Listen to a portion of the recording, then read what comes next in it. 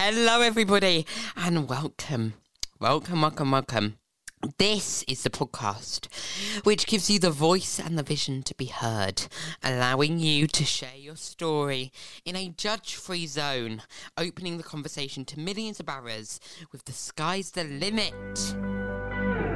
Hello, and welcome to Malavision, the podcast that gives you the vision and the voice to be heard. And welcome, everybody. So, I just really wanted to say welcome to you, Kirsty. Hi, it's nice to be here. Thanks for having me. So, first off, Kirsty, tell me a little bit about you. A little bit about me. I am 27. I'm Malachi's sister, for anyone that doesn't know. I am the third oldest of the 7 siblings we have.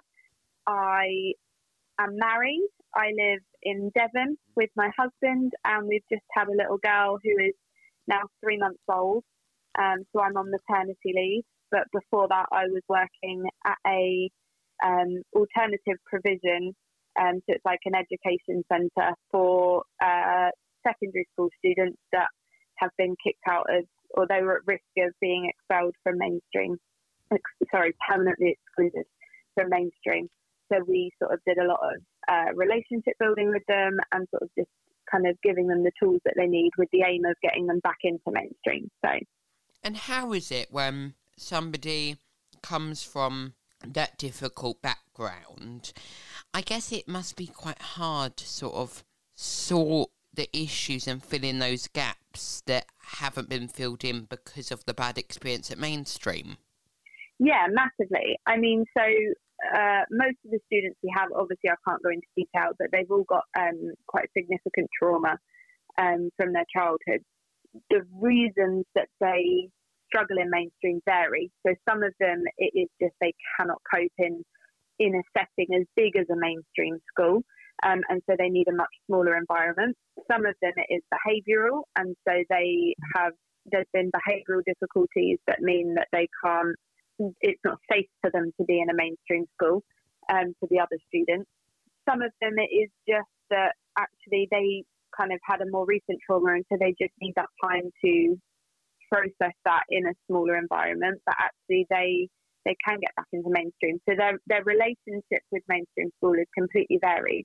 Some of them loved it and can't wait to get back. Some of them hated it and don't want to go back. And so the idea is to find the best place for them.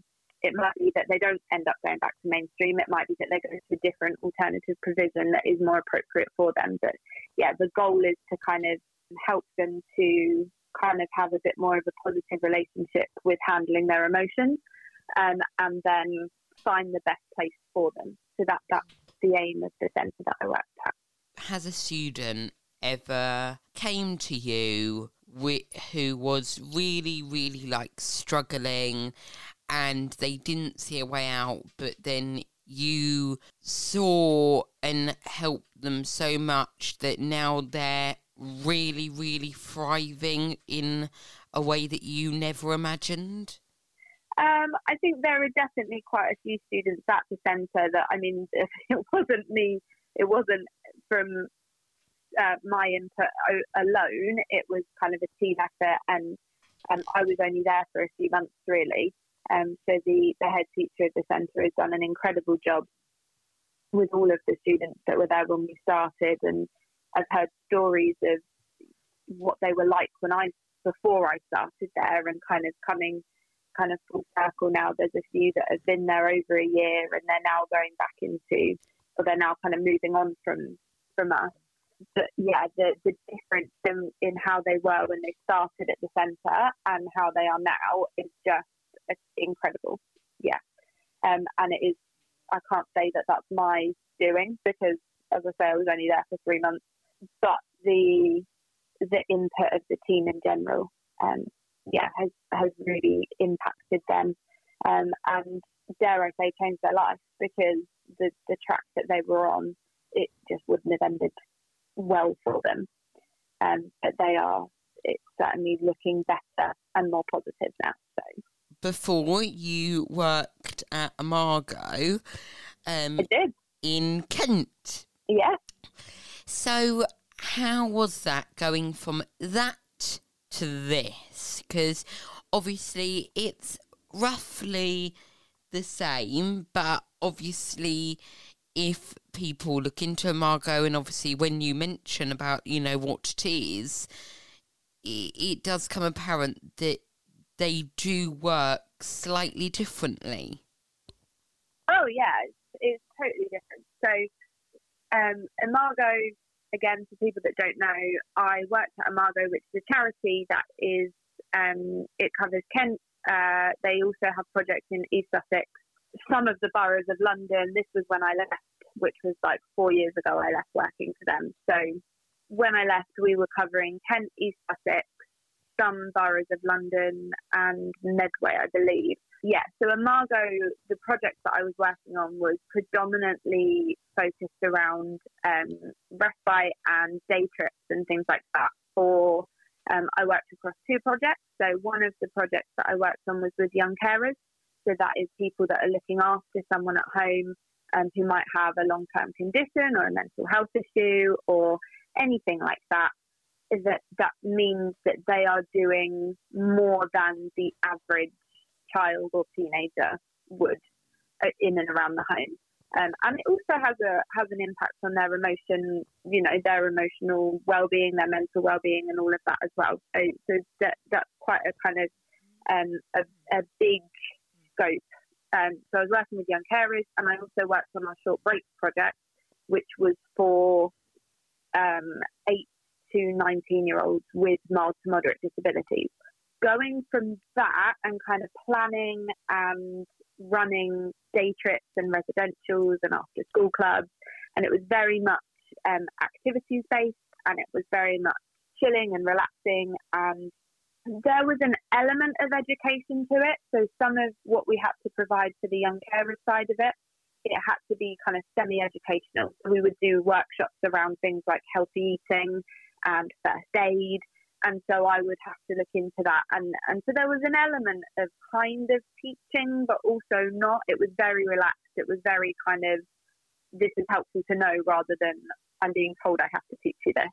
Whereas then when I moved to Devon, how I got into the education setting was I found having never worked in education before, I found a agency that provided placements. So you sign up to this agency as a temporary teaching assistant or learning support assistant, specifically for children with special educational needs. So having worked with SEN young people through Imago in the short breaks program, I had the experience that meant I was kind of able to transfer those skills. So I had the experience to go from doing the respite activities to actually going into education settings and supporting them in that way. So I wasn't teaching, I was just supporting in classrooms. I worked in mainstream schools, I worked in special schools. But yeah, I found this job in this alternative provision. And it felt right. It was with a Christian charity company, so that kind of appealed to me as well.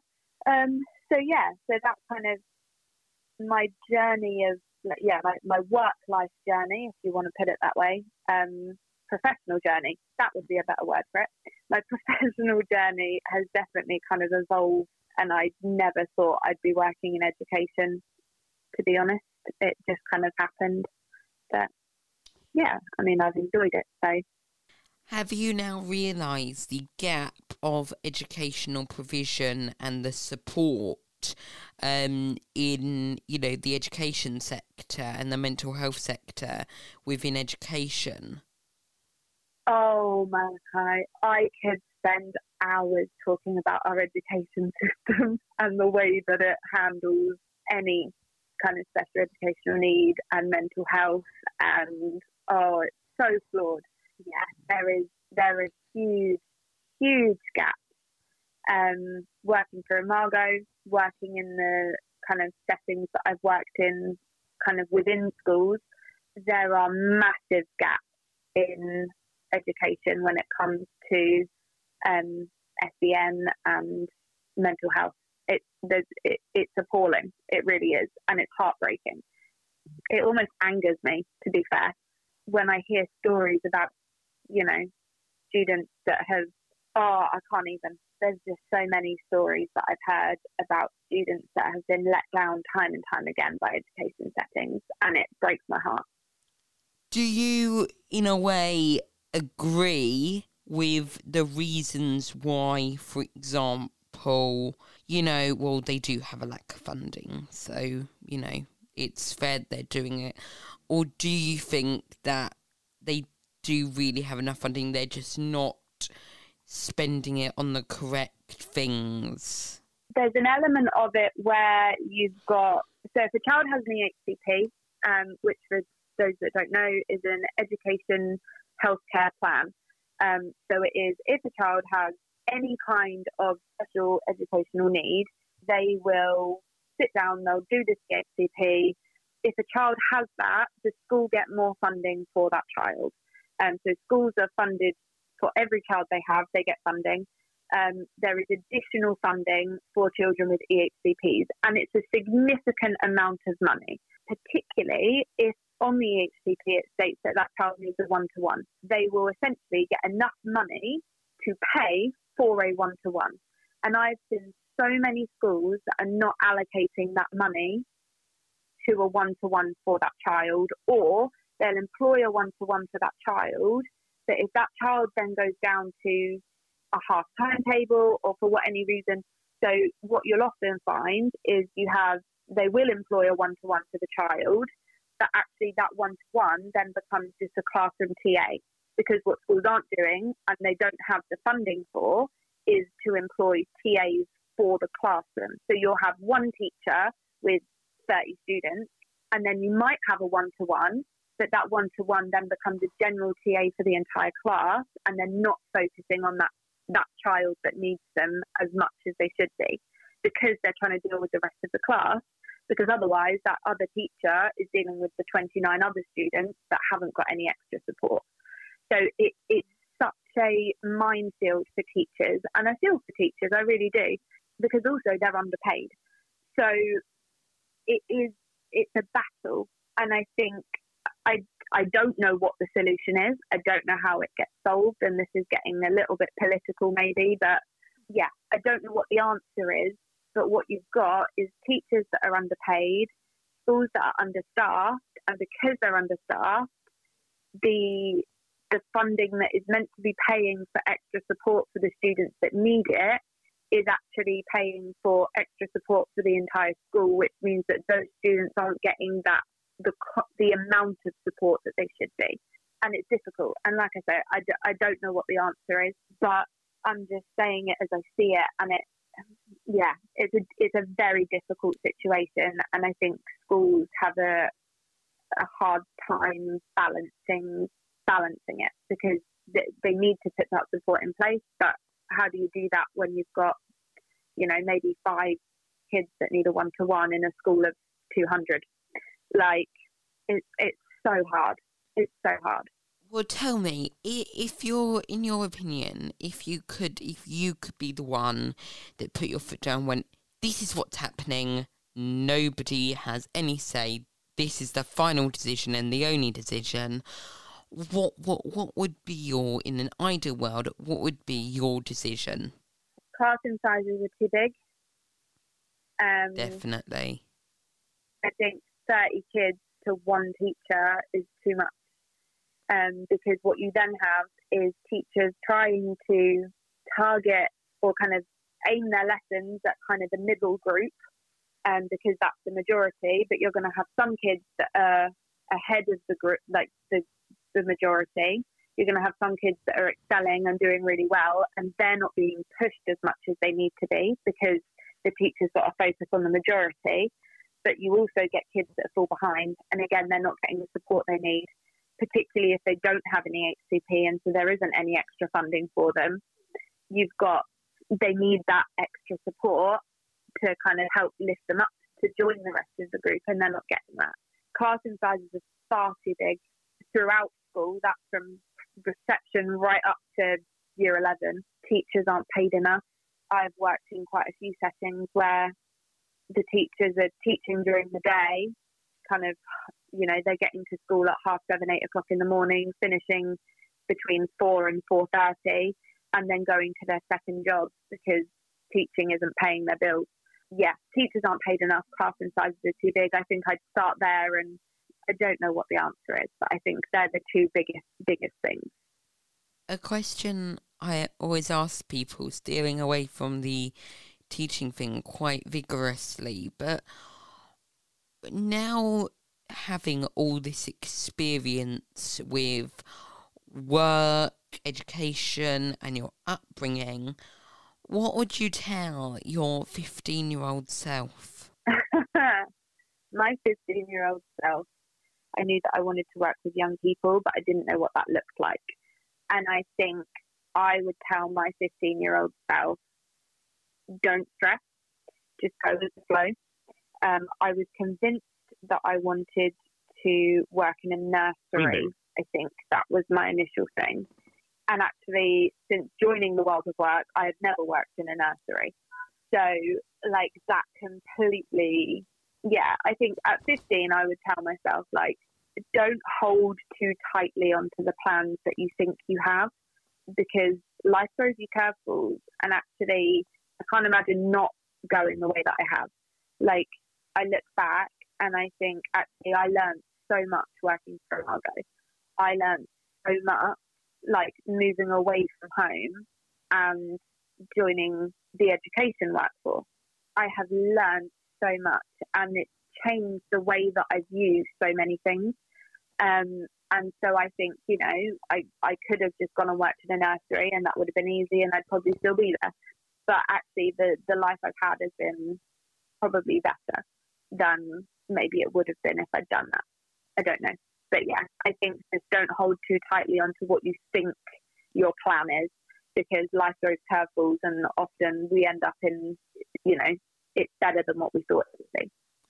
Does that make sense? Yeah, totally. I think it's this thing where you kind of need to balance it. In one part of, you do want a plan, but in another part, it's sometimes better to just go with the flow.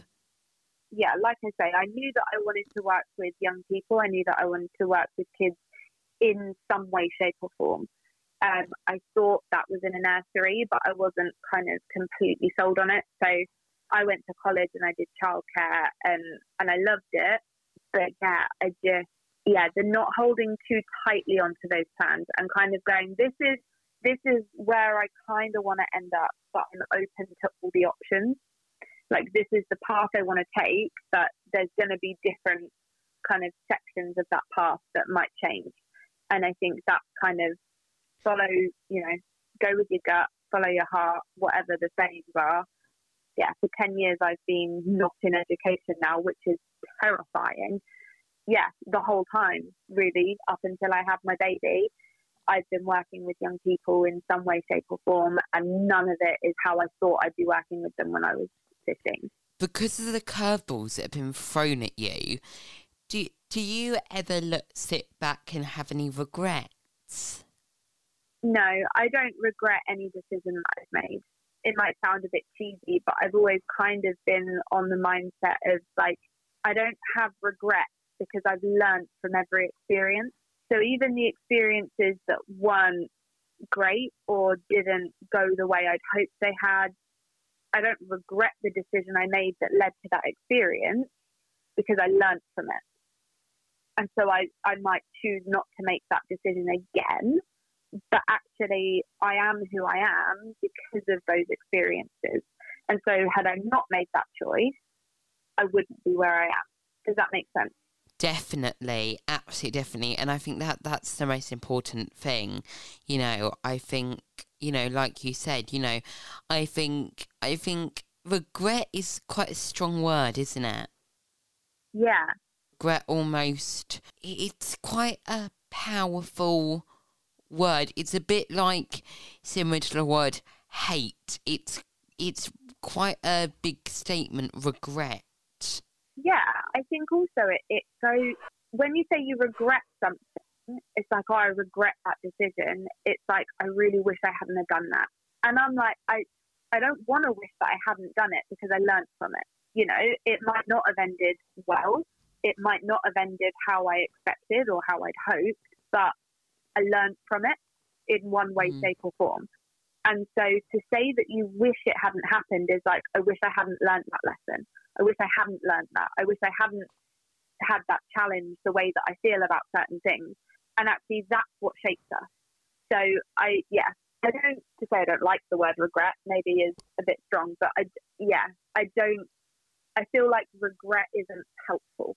One of the last questions I really want to ask you is, have you done everything you want to do in your life?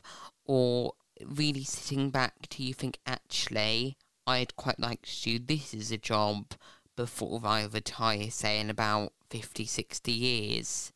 That's an interesting question. It's a great question. To say I've done everything I ever want to in life is a bold statement. I'm 27, so I hope I still have a long time ahead of me. Honestly, there's a few things that I would love to do that I've kind of toyed with, dabbled in, if you will. They've not really gone anywhere. And actually seeing you create this podcast and watching you kind of build this on your own and kind of, you know, reach out to people and do this, and this is something that you really wanted to do, watching you do that has actually taught me, like, kind of go for it. So yeah, there's a couple of things that I've kind of considered and just sort of been like, oh, I don't know how I do that or what I'd even do with it, or, you know, we'll see. What's this space? Maybe one day. I think life is what you make it, you know?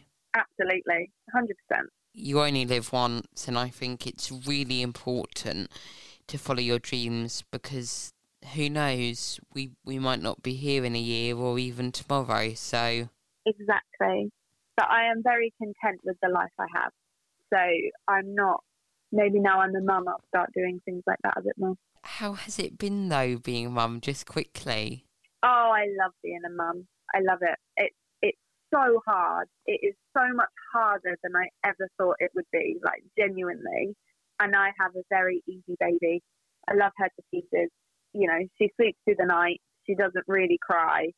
So I feel like I don't have anything to complain about. But being a mum is hard work. Like, it is an emotional roller coaster. Every day is different and throws new curveballs. But yeah, I love it. I wouldn't change it. Amazing. Thank you so much. Thank you so much for coming on this podcast. No worries. Thanks for having me. No problem. And everybody, as you know, we have spoken about some topics today that some people may find upsetting, including mental health, depression, and the support services. So if you're affected by anything, you can visit. If you are looking for support for under 25s and you are suffering with depression, you can visit www.youngminds.org.uk. If you are struggling with mental health and you are under 25 and you would like a place to talk about your differences, get advice and support, you can visit themix.org.uk. And if you want to find support services in your local area and around the country where you are from in the UK, you can visit www.centreformentalhealth.org.uk. Thank you so much, everybody, for listening. And again, thank you, Kirsty, for joining.